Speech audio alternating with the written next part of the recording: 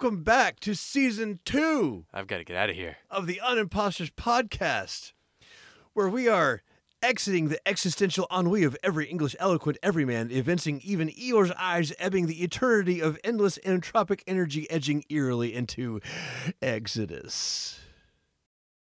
Did you just put into in that? I did. That doesn't start with an E. I didn't have any prepositions that started with E. Yes, listener, that is the part I took issue with.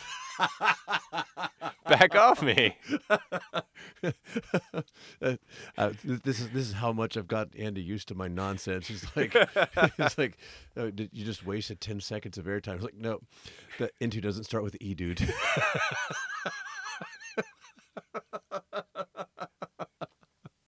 So we're done with Genesis. It's time to open up the book to the second book, man. It's time to start off with the book of Exodus. It's all the names. Yeah. What? The names. Oh, so sorry. So older cultures do not refer to, like, Genesis is not Genesis and Exodus is not Exodus. Right. So the normal way to refer to things, and actually this includes sections inside the book as well as the book as a whole, is by some notable word or phrase from that. So, Genesis is in the beginning, and Exodus is the names.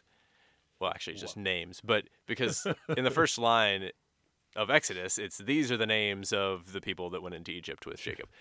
That's how they used to name the hymns. Yes. By the first line. Yeah. Unless they had like a super catchy like chorus to it, and then it would like mold into the chorus because Which is why a lot of hymnals, well, I think even still hymnals, have that like index of title of the song and first lines in the back. Yes. Because everybody knows it by the first line. Exactly. Yeah. Yeah, exactly. Now, my wife, who is from Germany, has a Bible in German. That's shocking. Go figure. Getting language in her own language, but Communist. But the books of the first 5 books are actually labeled in her Bible as the first book of Moses, the second book of Moses, the third book of Moses, which is a very German thing to do. Which is like, well, he wrote this book, so we shall name it after him. That's what they did with Matthew and Mark and Luther. Yes, no, not Luther. Luther wrote a book, but he didn't get a book in the Bible. Sad to say, he was a little late to it. What are we doing? Exodus. Moses. We are Mosesing. So Genesis. Okay, sorry, Exodus. Yes. Before we move on, let's sort of recount Genesis one last time. So remember, God made stuff. God has a plan. God is working through people who have actual jobs. We don't just like hang out for no reason.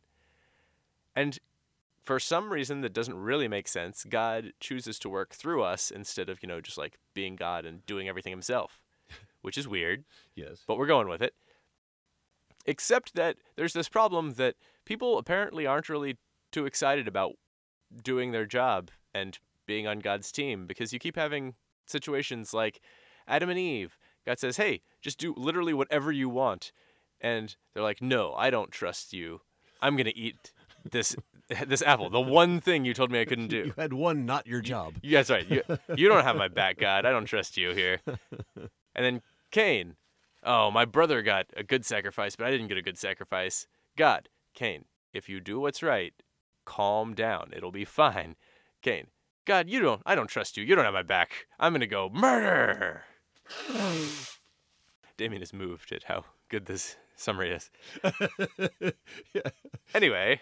We're going to have an explicit episode at some point in time, but it's not because of me putting boogers into a Kleenex. Anyway, and this keeps going with like, maybe, okay, not Noah. Noah's doing all the right stuff, but everybody on the whole planet except for Noah. And then Babel. Like, God says, like, basically you have one job. Just go all over the world and have babies. And the people are like, I've got an idea. Let's all get together and stay in one spot. It's like, okay. And then once you get into, like, individuals, you're like, okay, Abraham, what is he doing that's so good? Well, he's more or less just sort of, like, trusting that God really does have his back. Like, if God says he's going to do something, he really will do it. He is trustworthy. Like, God says, hey, I'm going to give you a baby. And Abraham says, you realize I'm 100. And God says, yes. He says, well, all right then. I trust you. And he's not trying to just like demand and take his own stuff, unlike, Cain and Adam and Eve and the people in Babel. Like, even to the point where he has the right to pick what land to settle on, but he lets Lot have his choice instead. So we just keep going down this. We finally got to Joseph, where following the way God's supposed to do things results in the whole world, quote unquote, like the whole Near Eastern world, being saved from death and famine, and blessings for everyone. Yay! But now, fireworks. Let's. So now we're like, okay, but how do you get from one guy to the nation of Israel? Because I know, because I've read the rest of the Bible, yes, that there's a lot of the nation of Israel going on here. Yes. But so far, the promise and relationship with God has always gone to one person, right? Mm-hmm. It's gone to Abraham, it's gone to Isaac, it's gone to Jacob, it's gone to Joseph. Okay, great.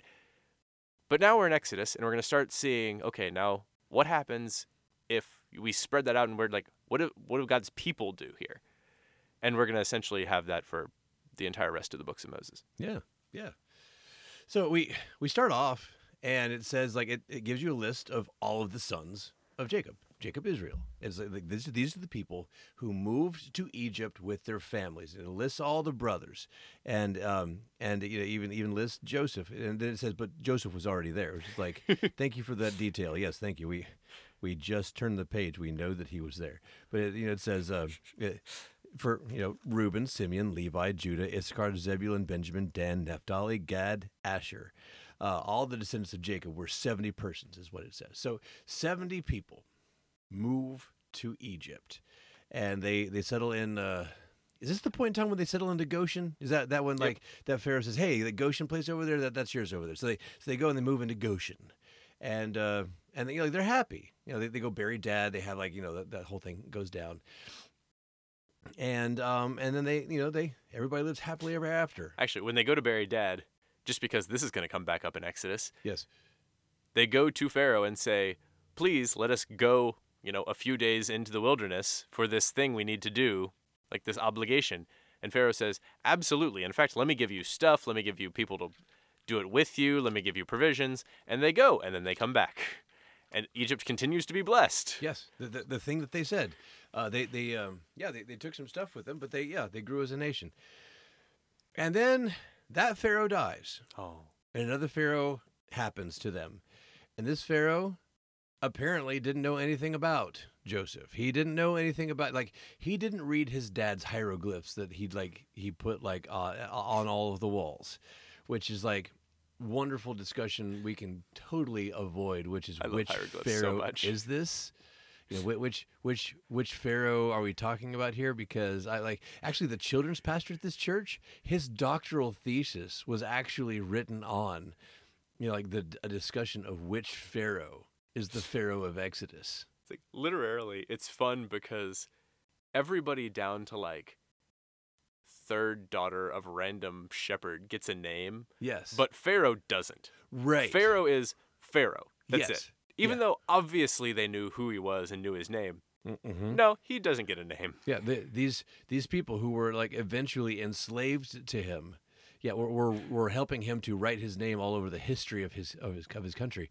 But and maybe it's just one of those things where Moses, when he was writing this stuff down, was like, I don't even want to. That man's name does not live in our mouths, kind of things. Yeah, it's eerily quiet about which one it is. Yeah, but it says there arose a new king over Egypt who did not know Joseph, and he got kind of freaked out by the nation of it, by the people of Israel. They weren't even a nation at this point. They were just they were a gaggle. They were a neighborhood of Israel at this point in time. Wait, so what's wrong with these people? There were a lot of them. There were more than 70 now. Wait. So let me get this straight. The Jews go to Egypt. Well, they're not the Jews yet, but you get the point. Yes. They go to Egypt. They bless the whole world, especially Egypt. They are fruitful and multiply. And now this guy's freaking out because there are too many of them. Yes, there's too many of them, these people who helped his country survive. He has no idea they helped his country survive. All he knows is that Goshen's getting a little tight. They used to be 70, and now they are a whole lot more than 70. And so he says, you know what? put them to work. We got all these people here. That's a free resource. Let's go ahead and put that free resource to work. And so he multiplied their work bitterly, right? And that made them have more babies. If you're under the age of 18, you may want to tune out for a second here. Or if you're not clear on where babies come from and how lots of stress may be related to additional babies. So it's worth noting that this may actually be our first explicit episode that Jonathan told us to have. But apparently, if you want people to have more babies, stress them out a little bit. Give them more work. Take away their alternate forms of stress relief. When suddenly they have nothing else to do except for work and go home and look at each other, apparently something happens when they go home and look at each other, and then babies happen. For any of our children who are listening to this episode, the thing that happens at home is they just talk to each other a lot, and then the stork is impressed by their family dynamics and brings them a baby. That's science. That's right. We're basically Neil deGrasse Tyson. That's what I'm saying. But backing up off that for just a second, explicit episode or not, real fast as we fly by, a detail that is, again, not super important, but I think is fun, is that Pharaoh, like, the way it describes him is like, Pharaoh decided he was going to deal craftily with these people. And I'm like, the beginning of a book of Moses that talks about someone who's more crafty or trying to be than the people of God, and this has negative consequences for the people of God. I wonder what this could possibly be a reference to. Uh-oh. Yeah, exactly. Like, that's exactly right. You should be thinking, this is not going to turn out well. Fantastic. I don't know exactly what's going to go wrong, but I can sense something is about to go bad. It's an interesting strategy, Cotton. Let's see if it pays out for him. Exactly. Pans out for him. Whatever. Wow. Do you I know don't think anybody listening is going to get that reference. They're making a sequel to that movie. Did you know that? What? Yes. That's more ridiculous than the idea that like they were going to make a sequel to Top Gun like 30 years later. But Chuck Norris is old. And I'm not sure they could get another cameo by Lance Armstrong. I don't know. But I mean, like, all I need to know is like, what is Ben Stiller going to look like this episode? Because he like this is not what we're talking about today. That reminds me of, speaking of things we need to leave quickly, the Exodus. So it says in verse 12 here, chapter 1 of Exodus, it says, the more they were oppressed, the more they multiplied, and the more they spread abroad. Which, to be fair, we've got the people of God. They're being oppressed. They are being fruitful, multiplying, filling the earth. Yeah. Like, spreading out. Like, they're doing what they're supposed to do. They're doing their job here. Yeah. So it's a little bit like, you ever like get super hot sauce and you make the mistake of trying to cool it down with water? I'm not saying I've ever done that, but yes, go on. So I once had what were rated the third hottest wings in America in a place in Ohio, which is like, how did spice find its way into Ohio? It is strange. I don't know how, but it was like I had to sign a waiver to eat these wings, dude. Like it was like, nice. I thought like nice theatrics, but after like they brought it, you know, like when it's super spicy and hits you in the nose and it's spicy there. Oh man, I knew I was in trouble. So I started to eat these wings and I couldn't talk.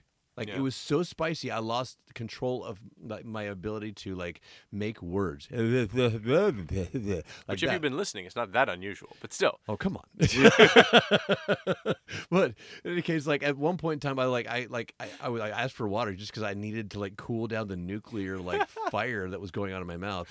A little bit of the water eked out of my mouth because again, I had no control over my face, and when the water eked out of my mouth when I was drinking, it brought the spicy oil with it, and it spread it across my chin. And it was so spicy that my chin was on fire.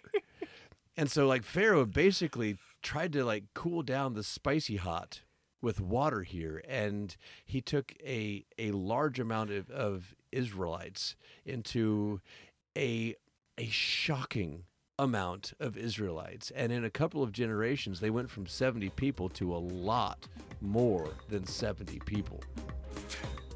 I was wondering how we were going to land that plane, but you brought it back. Yeah, no, I was like, it's okay, man. Sometimes the metaphor runs away.